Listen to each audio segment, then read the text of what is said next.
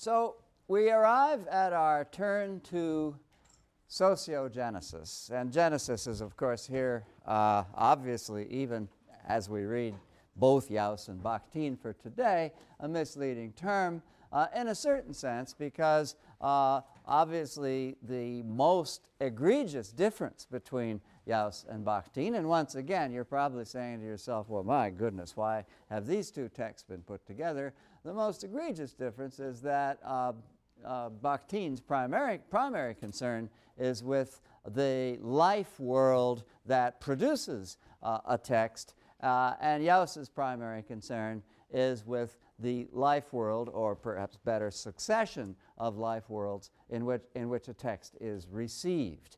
I think you can tell, however, from reading both texts, and will be conscious as you go through the materials that remain on the syllabus, that the relationship between the production and reception of literature or of discourse of any kind, once you factor in the social setting of such a text, becomes much more permeable, much more fluid.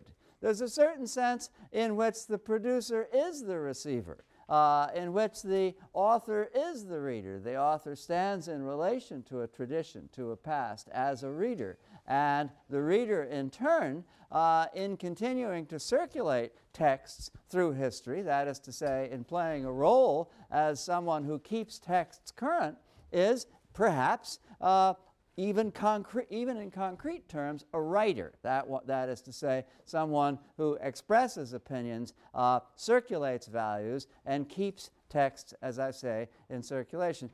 I've always felt this about Jauss's sense of what a reader is. What kind of reader would it be who was responsible for the continued presence, influence of a text through literary history, who wasn't in some sense communicating an opinion? This is obviously truer today than ever before, when we have blogs and discussion groups and when everybody is circulating opinions on the internet. Plainly the reader, plainly the tastemaker, reader as tastemaker, is at the same time a writer. Just in passing, this has become a digression, but I hope a useful one. Just in passing, in this context, one can think about a really strange pairing, Jauss in relation to Bloom. If Bloom's theory of strong misreading as a principle of literary historiography can be understood as a relationship between writers as readers and readers as writers, so by the same token, if we see Jauss's analysis of reception in these terms, and if we think of reception as a necessary circulation of opinion, there is, after all, a sense in which, for Jauss too, the reader is a writer and the writer is a reader. That is undoubtedly a remote connection, but it is a way of seeing how both Bloom and Jauss are figures who have strong and interesting and plausible theories about literary history. All right, to go, however, back to the beginning, back to the sense in which we're at a watershed or moment of transition in this course, leaving for the moment out of the picture the intermediate step of psychogenesis, to go back to this sense of our being in a moment of transition, as always, such is the calendar, just at the wrong time. We finally accomplish our transition, then we go off for spring break, forget everything we ever knew, and come back and start off once again as a tabula rasa. But we'll do our best. We'll do our best to bridge that gap. In any case, if we now find ourselves understanding, in reading these two texts, for the first time, really, although it's not that we haven't been talking about life before, obviously we have been, and it's not as though the Russian formalists culminating in the structuralism of Jakobson don't talk about a referential function. It's unfair even to the new critics to say that somehow the world is excluded from the interpretive or reading process. Even though all along we've been saying things like this, we still sense a difference.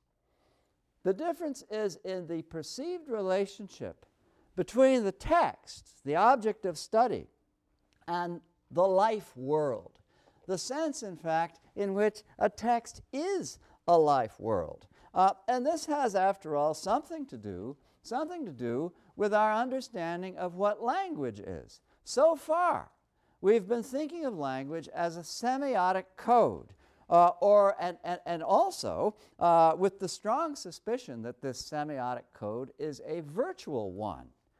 We have been emphasizing the degree to which we are passive in relation to, or even, as it were, spoken by this language. In other words, it's been a constant in our thinking about these matters that language speaks through us.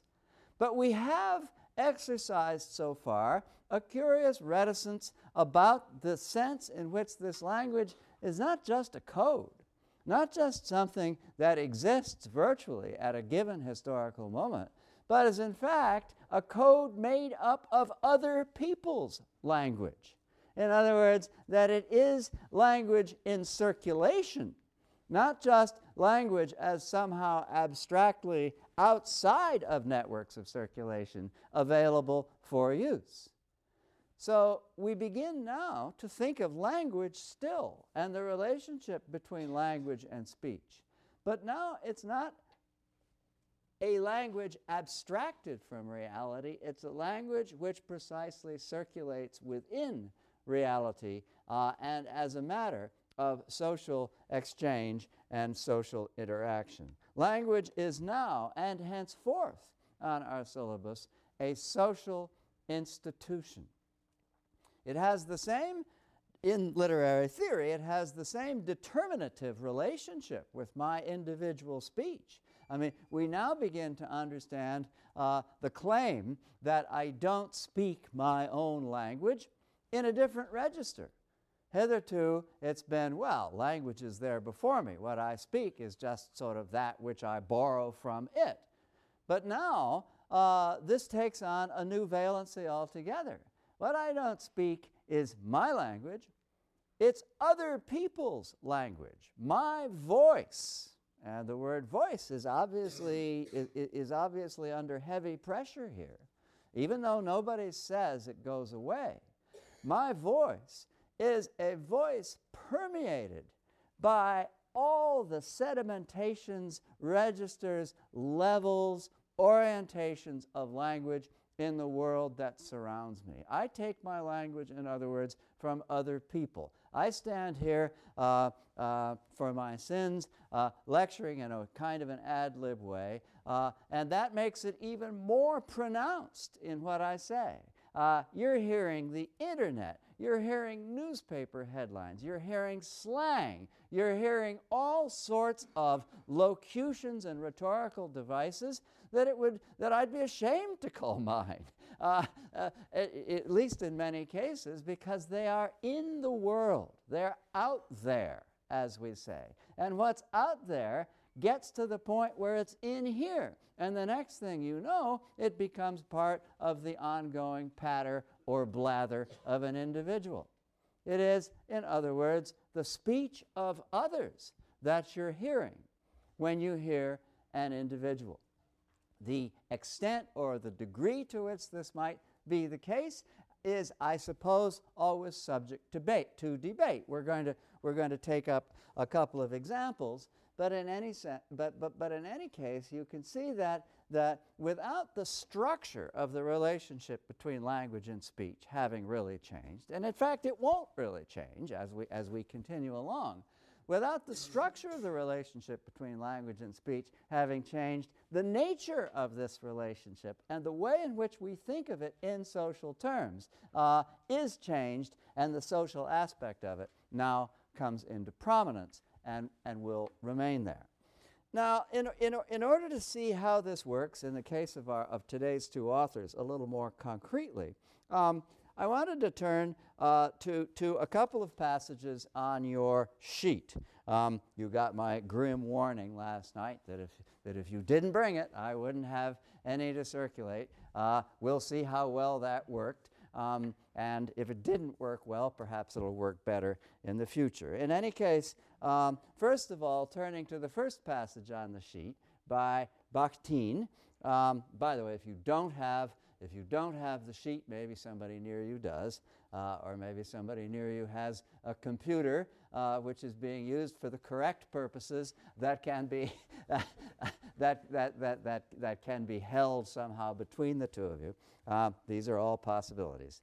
The first passage on the sheet by Bakhtin is about the relationship between what he takes to be a formalist understanding of double-voicedness. For example, the new critical understanding, which he's not directly talking about, but which we could use as an example of irony, the ways of talking about not meaning what you say. And he's talking about those sorts of double-voicedness in relationship to, in contradistinction to, what he means by genuine heteroglossia. And he says, first passage on the sheet, rhetoric is often limited to purely verbal victories over the word, over ideological authority. In other words, I'm sort of getting under your ribs if you're somehow or another voicing an authoritative or widespread or tyrannical opinion by some form or another of subverting it. In other words, a kind of a binary relationship between what I'm saying and what's commonly being said out there. When this happens, says Bakhtin, rhetoric degenerates into formalistic verbal play. But, we repeat, when discourse is torn from reality, it is fatal for the word itself as well. Words grow sickly, lose semantic depth and flexibility, the capacity to expand and renew their meanings in new living contexts. They essentially die as discourse, for the signifying word lives beyond itself. That is, it lives by directing its purposiveness outward. Double-voicedness, which is merely verbal, is not structured on authentic heteroglossia, but on a mere diversity of voices. In other words, it doesn't take into account the way in which there is a seepage or permeabilities among the possibilities and registers of meaning, depending on extraordinarily complex speaking communities coming together in any aspect of discourse, ways in which we have to think about the life world of a discourse in order to understand the play of voice. Heteroglossia, is the language of others. That's what it means. In order to understand the way in which the language of others is playing through and permeating the text. And so then a comparable response to formalism on the part of Hans Robert Jauss. I should say in passing that both Bakhtin and Jauss have authentic and close relations with the Russian formalists. Bakhtin begins in a way at the very end of the formalist tradition as a kind of second-generation formalist, but quickly moves away, which is breaking up in the late 1920s, and quickly moves away from that and begins to write a kind of, and begins to rewrite formalism in a certain sense as a sociogenesis of discourse and of language. And by the same token, Jauss, in his theory of literary history, which is not enunciated in these terms in who are these people? Which is not enunciated in these terms in the text that you have, but rather in the long text, which I, in a way, I wish your editor had taken, from which I wish your editor had taken an excerpt called Literary History as a Provocation to Literary Theory. You have excerpts from that on your sheet. In any case, in Jauss's understanding of the relationship between the text and the life world, I've completely lost my place and my sense of what I'm doing. Oh yes, I'm talking about the Russian formalists.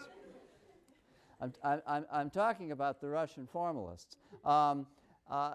Jauss cobbles together, as it were, aspects of Russian formalist historiography, particularly that of Jakobson and Tynyanov, and a Marxist understanding of, as it were, the marketing and reception and consumption of literary production. And these pairs of ideas go together in his developing of his thesis about literary reception, to which we'll return at the end of the lecture. In other words, the second passage on the sheet, which distances him, in which he wants to distance himself somewhat from both of these influences, goes as follows. Early Marxist and formalist methods in common conceive the literary fact within the closed circle of an aesthetics of production and representation. In doing so, they deprive literature of a dimension that inalienably belongs to its aesthetic character as well as to its social function, the dimension of its reception and influence. In other words, the way in which a text, once it exists, moves in the world, the way in which it persists, changes as we understand it, and grows or diminishes as time passes in the world. This is the medium, the social medium, in which Jauss wants to understand precisely literary interpretation, as we'll see. Coming a little closer to this issue of the relationship between thinking of this kind and formalist traditions. In Bakhtin, on page 592, the left-hand column toward the bottom, I'm not going to quote this, I'm just going to say that it's there. Bakhtin begins a sentence about, as he puts it, literary parody understood in the narrow sense. Now, what he's implying here is that the theory of parody belongs primarily to Russian formalist literary historiography. In other words, the relationship between a new text and an old text is one of, broadly conceived within this discourse, parody. And so Bakhtin picks up the word parody in order to say, also on page 592,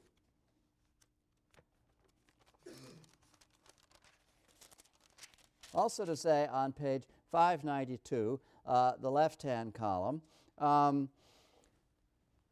halfway down, a mere concern for language is but, and it's an odd thing to say, a mere concern for language.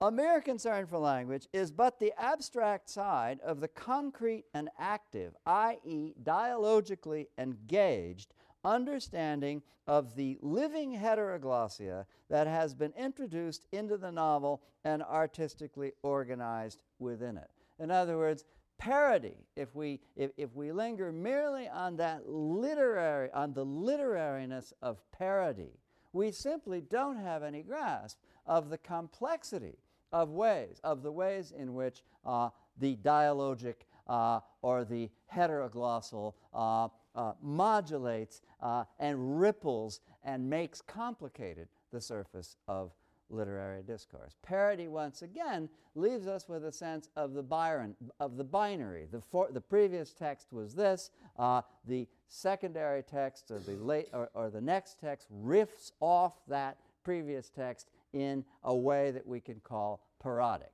But that's binary. That's just, it's one text against another, and leaves out the whole question of that flood or multiplicity of voices which pervades the text.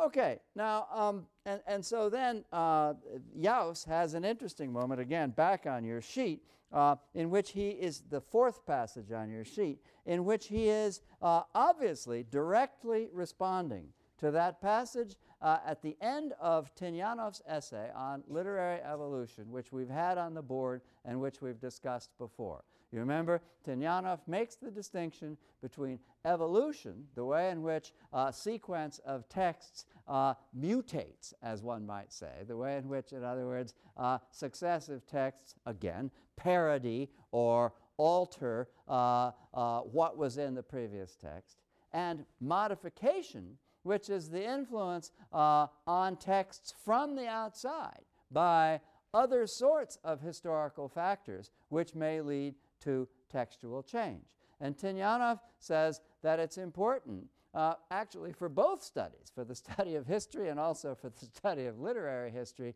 that the two be always kept clearly distinct in the mind of the person looking at them. Well, Jauss's response to that is perhaps chiefly rhetorical, but it nevertheless once does mark this shift in the direction of the understanding of language as social that I've been wanting to begin by emphasizing. Jauss says, the connection between literary evolution and social change, that is to say, those features in society that would and do modify texts, the connection between literary evolution and social change does not vanish from the face of the earth through its mere negation. What is he saying? He's saying, does not vanish from the face of the earth because Tynyanov said it did. Right? I mean, there is no doubt that's the passage Jauss is talking about. The new literary work, he goes on, is received and judged against the background of the everyday experience of life. In other words, the work exists in a life world. There is no easy or possible way of distinguishing between its formal innovations and those sorts of innovations which are produced by continuous and ongoing factors of social change. They interact, they seep into one another in exactly the same way that all the registers and sedimentations of human voices interact and seep into one another in Bakhtin's heteroglossia. All right, so these then are the emphases of both of these writers with respect to formalist ideas which have played a prominent part in most, if not all, of the literary theory that we've studied up until now.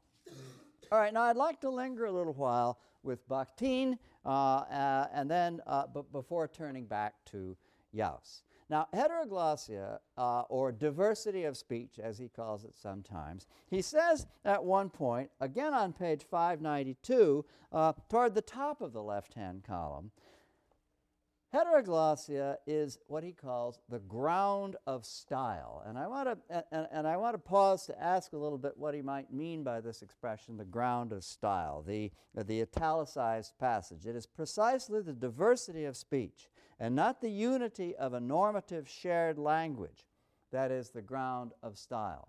In other words, when I speak, and I've already said, of course, when I speak, I'm not speaking to you in an official voice. I'm not speaking the King's English.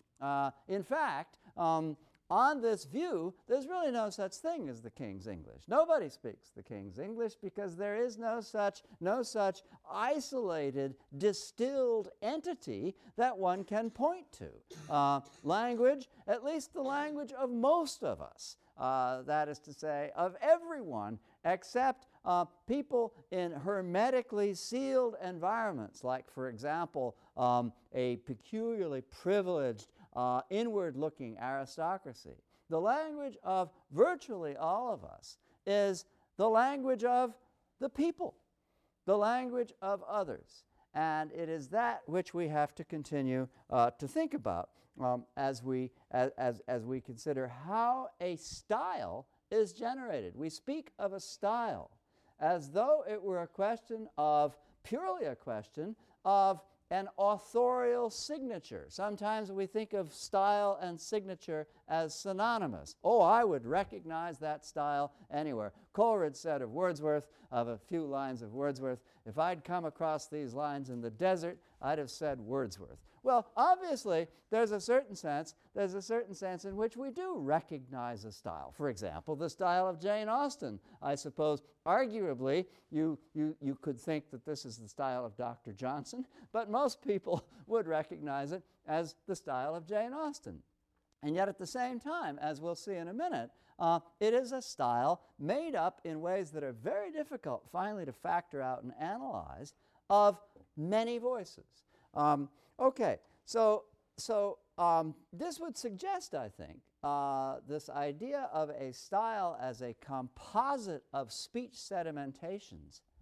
This idea would suggest that possibly there isn't a voice, that to speak of an authorial voice would be a very difficult matter. And in fact, and might lead us to ask, does this move the idea that the sociolect speaks through the idiolect, the idea that the language of everyone is in fact the language that speaks my speech, my peculiar individual speech? Does this once again bring us face to face with that dreary topic, the death of the author? I don't think so, not quite. Certainly not in Bakhtin, who gives us a rather bracing sense of the importance of the author in a passage on page 593, the right-hand column. He says, it is as if the author, this is, of course, sort of coming face to face with the problem of whether there still is an author. He says, it is as if the author has no language of his own, but does possess his own style, his own organic and unitary law governing the way he plays with languages. So style is perhaps one's particular way of mediating and allocating the diversity of voice that impinges on what one's saying. And the way his own real semantic and expressive intentions are refracted within them. And here, Bakhtin saves or preserves the author by invoking the principle of unifying intention and the way in which we can recognize it in the discourse of any given novel. Of course, he goes on, this play with languages and frequently the complete absence of a direct discourse of his own in no sense degrades the general deep-seated intentionality, the overarching ideological conceptualization of the work as a whole. So this is not, though it may seem to be in certain respects, a question of the death of the author as provoked by, let's say, Foucault or Roland Barthes at the beginning of the semester. So it's not that exactly. All of everything that we've been saying so far can be seen to work in a variety of novels. The novel is the privileged genre for Bakhtin. He, I think, perhaps somewhat oversimplifying in this, reads the novel, the emergence of the novel, the flowering and richness of the novel against the backdrop of genres he considers to be monoglossal, the epic, which simply speaks the unitary voice of an aristocratic tradition, the lyric, which simply speaks the unitary voice of the sort of isolated romantic solipsist, and over against that, you get the polyglossal, rich, multiplicity of voice in the novel. As I say, I think that the generic contrast is somewhat oversimplified because nothing is easier and more profitable than to read both epic and lyric as manifestations of heteroglossia. Just think of the Iliad. What are you going to do if you really believe that it's monoglossal with the speeches of Thersites? Well, you know, okay. In any case, the basic idea, however, is, I think, extraordinarily rich and important. And I thought we could try it out by taking a look for a moment at the first sentence of Pride and Prejudice, which I'm sure most of you know, and is plainly an example of the relationship between what Bakhtin calls common language. It is a truth universally acknowledged. In other words, it's in everybody's mouth, plainly a result of the relationship between common language and something like authorial reflection, or what he elsewhere calls internally persuasive discourse. Now, in traditional parlance, this would be a speech which manifests irony, the rhetoric of irony, against which Bakhtin sets himself in the first passage on your sheet. I mean, how ridiculous, we say. Jane Austen doesn't believe this. This is drawing room wisdom. And everything in the sentence points to the ways in which it's obviously wrong, even while it's being called a truth. Universally, meaning the 1,000 people or so who matter.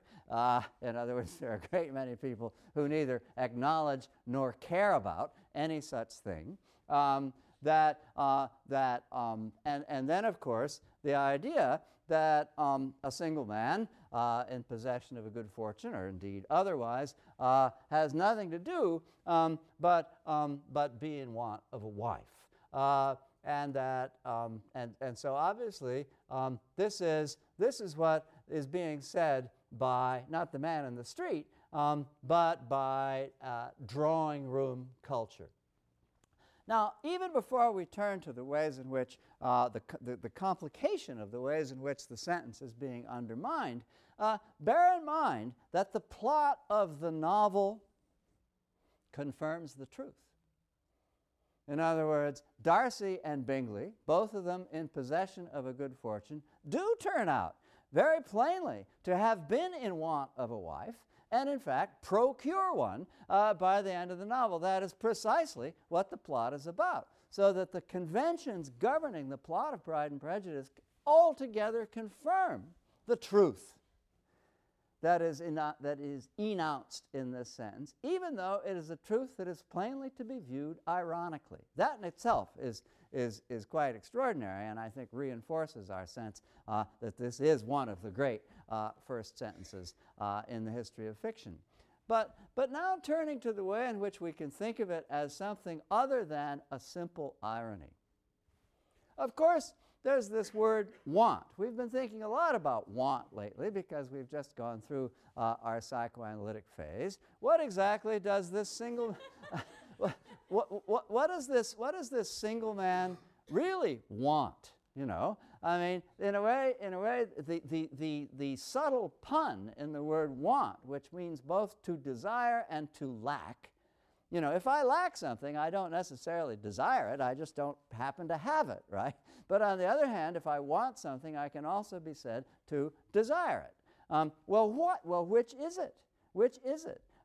Is it a kind of lack that social pressure of some sort is calculated to fill, or is it desire? And if it's desire, what on earth does it have to do with a good fortune? I mean, there are elements of the romance plot which raise precisely that question. Desire has nothing to do with fortune. Convenience, social acceptability, comfort, all of those things have to do with fortune. But desire, we suppose, having passed through our psychoanalytic phase, to be of a somewhat different nature. And so the complication of the sentence has to do actually with the question of the way in which the meanings of these words can be thought to be circulating and to create ripples of irony of their own, far more complicated than, the author is much smarter than that, she doesn't mean that, which is already a complication introduced by the fact that her plot bears it out. How can her plot bear it out if she's being so ironic? And of course there's obviously a good deal more to say.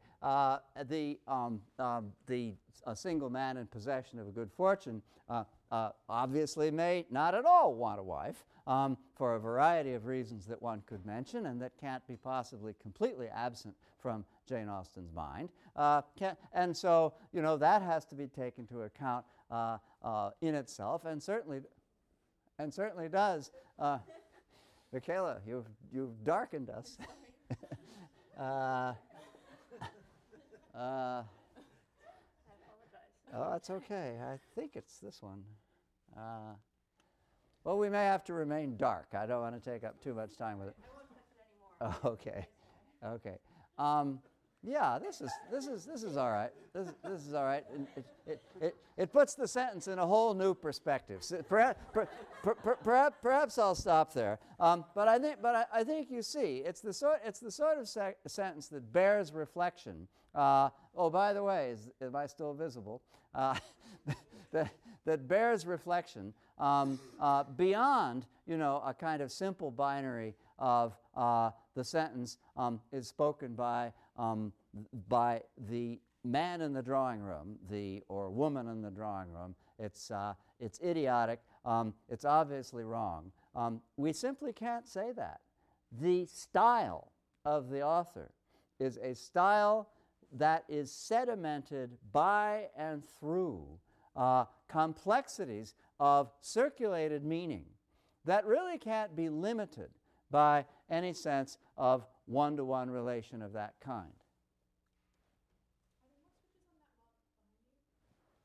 She didn't touch any of those. I've just made it darker.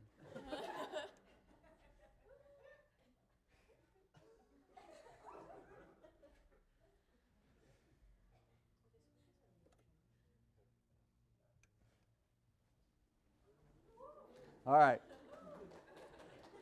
Thank you. All right, so yes. All right. What else about Bakhtin? One more thing. His idea of common language. This is not a concept that is supposed to have any one particular value attached to it. It's a little bit like the rhizome. It could be good, it could be bad. Common language could be a kind of Rabelaisian, carnivalesque, subversive, energetic body of voices from below, overturning the apple carts of authority and the fixed ways of a moribund social order. Could be that. But at the same time, it could itself be the authoritative, the reactionary, the mindless. Common language would be that universality of acknowledgement which seems to go along with unreflected, knee-jerk responses to what one observes and thinks about.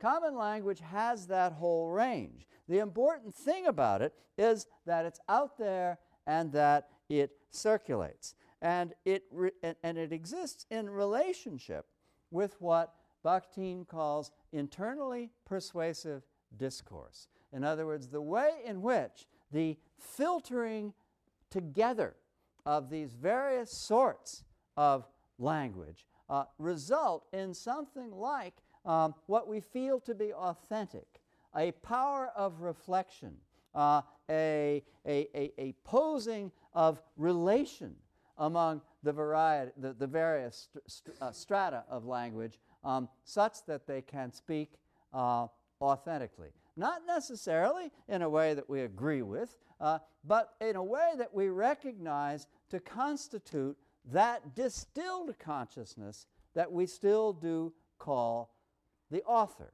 and to which we ascribe, in some sense, authority. We feel precisely in the peculiar self-mocking relationship between this sentence of Pride and Prejudice and the plot of Pride and Prejudice as a whole, we feel something like the internal persuasiveness, the coherence of the discourse. And I think maybe just to sum up Bakhtin, I want to quote you from the other long excerpt that you have in your anthology, which I would encourage you to read. Sometimes I have asked people to read it, but I decided to drop it this year. But it's still a very strong and interesting argument. It's called Discourse in the Novel.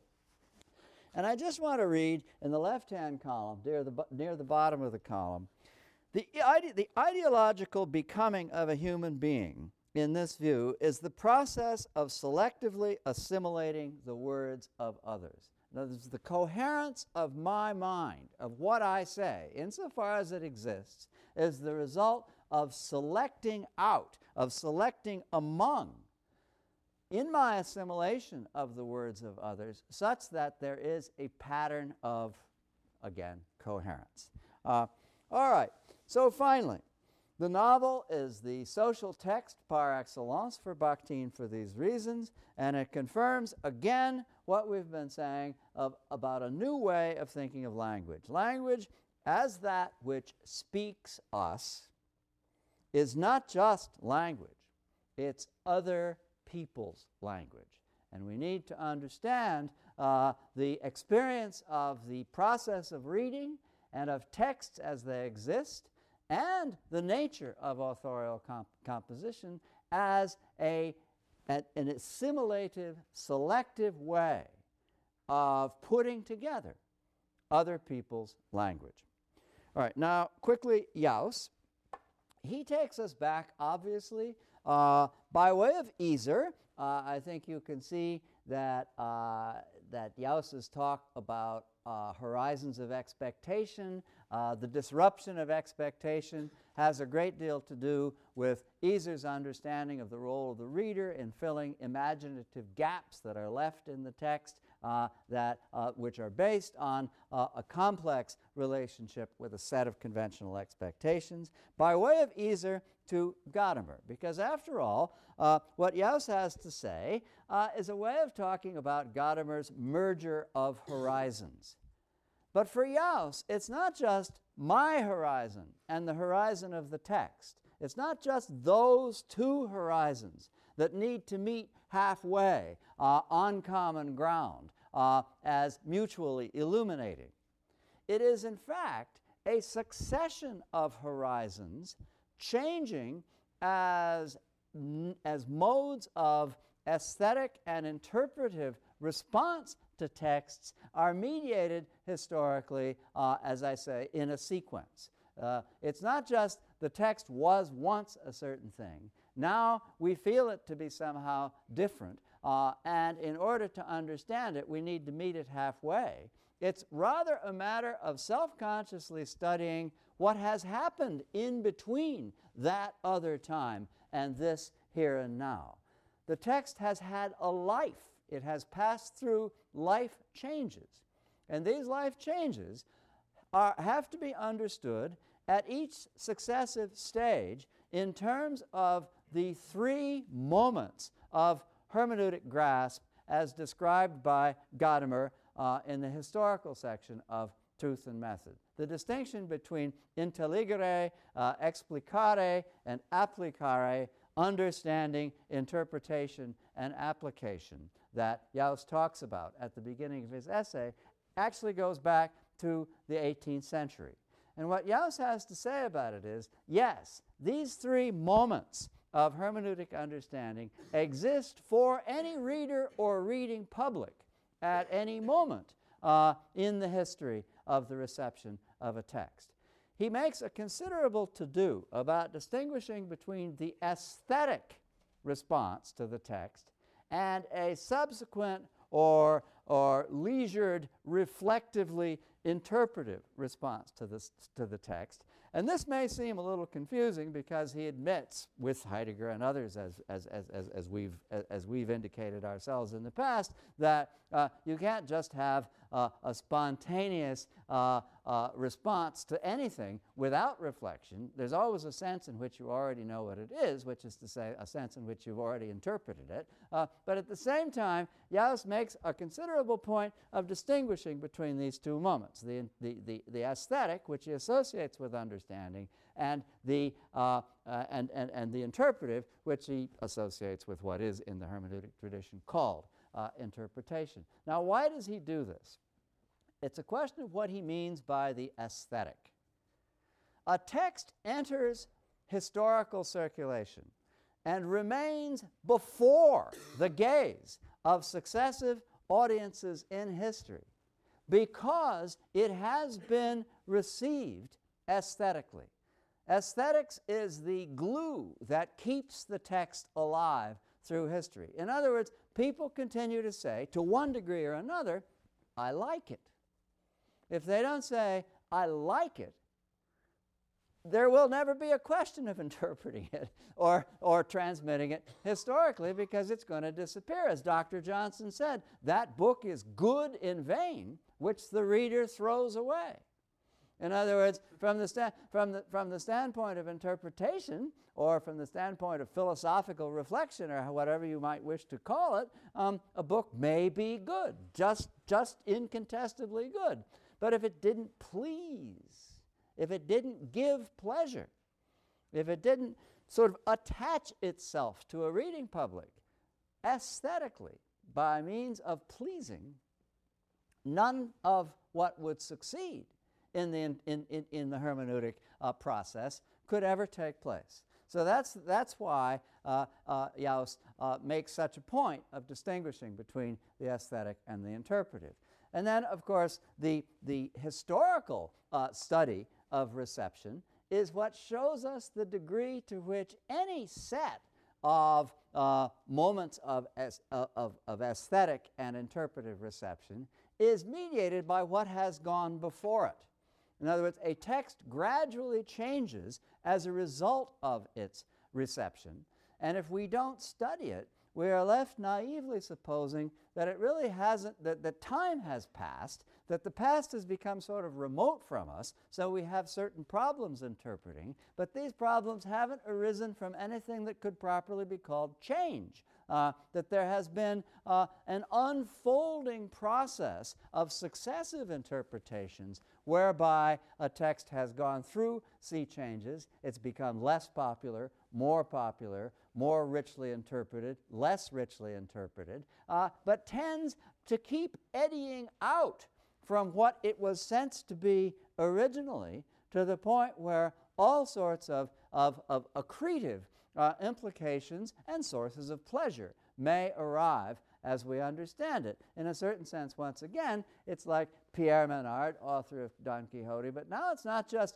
Pierre Menard and Miguel de Cervantes. It's as though a succession of people, perhaps writing, perhaps whose native language was not French necessarily, but who knows, German, Russian, whatever, continuing to write in Spanish a text which turns out to be word for word Don Quixote as the centuries pass. Each one acquiring a whole new world of associations and implications and giving pleasure in successively new ways. And when we finally get to the point in the late 19th century when we encounter this Frenchman, Pierre Menard, writing Don Quixote, the important thing would be to understand that lots of people have done it between him and Cervantes. This as a kind of skeletal model of how a reception history, according to Jauss, might work. Now, the history of reception studies two things. It studies changing horizons of expectation, and that's something you're familiar with from Easer, that is to say, the way in which a reader has to come to terms with conventions surrounding expectation in any given text in order to be able to negotiate what's new and what's merely culinary in the text. It involves changing horizons of expectations, which don't just change once in the here and now, but have changed successively through time.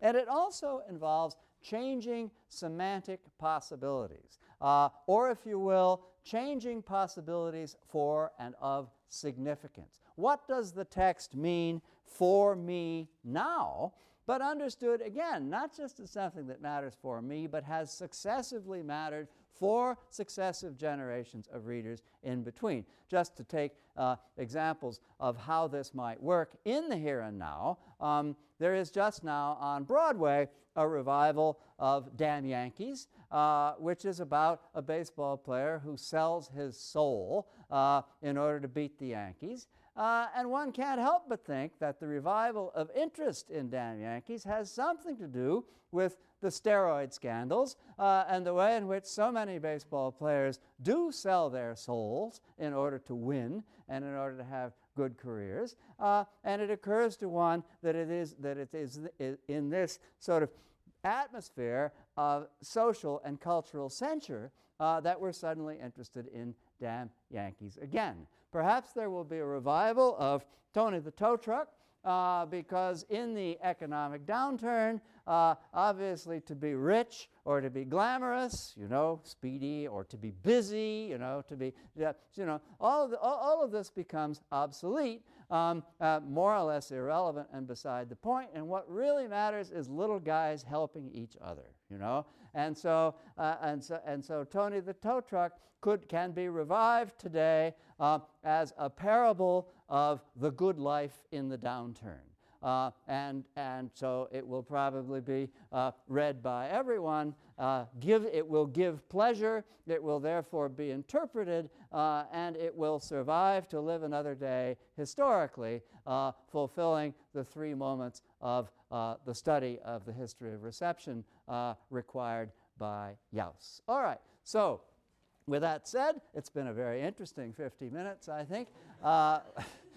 With that said, I hope you all have a good break, and we'll see you when you get back.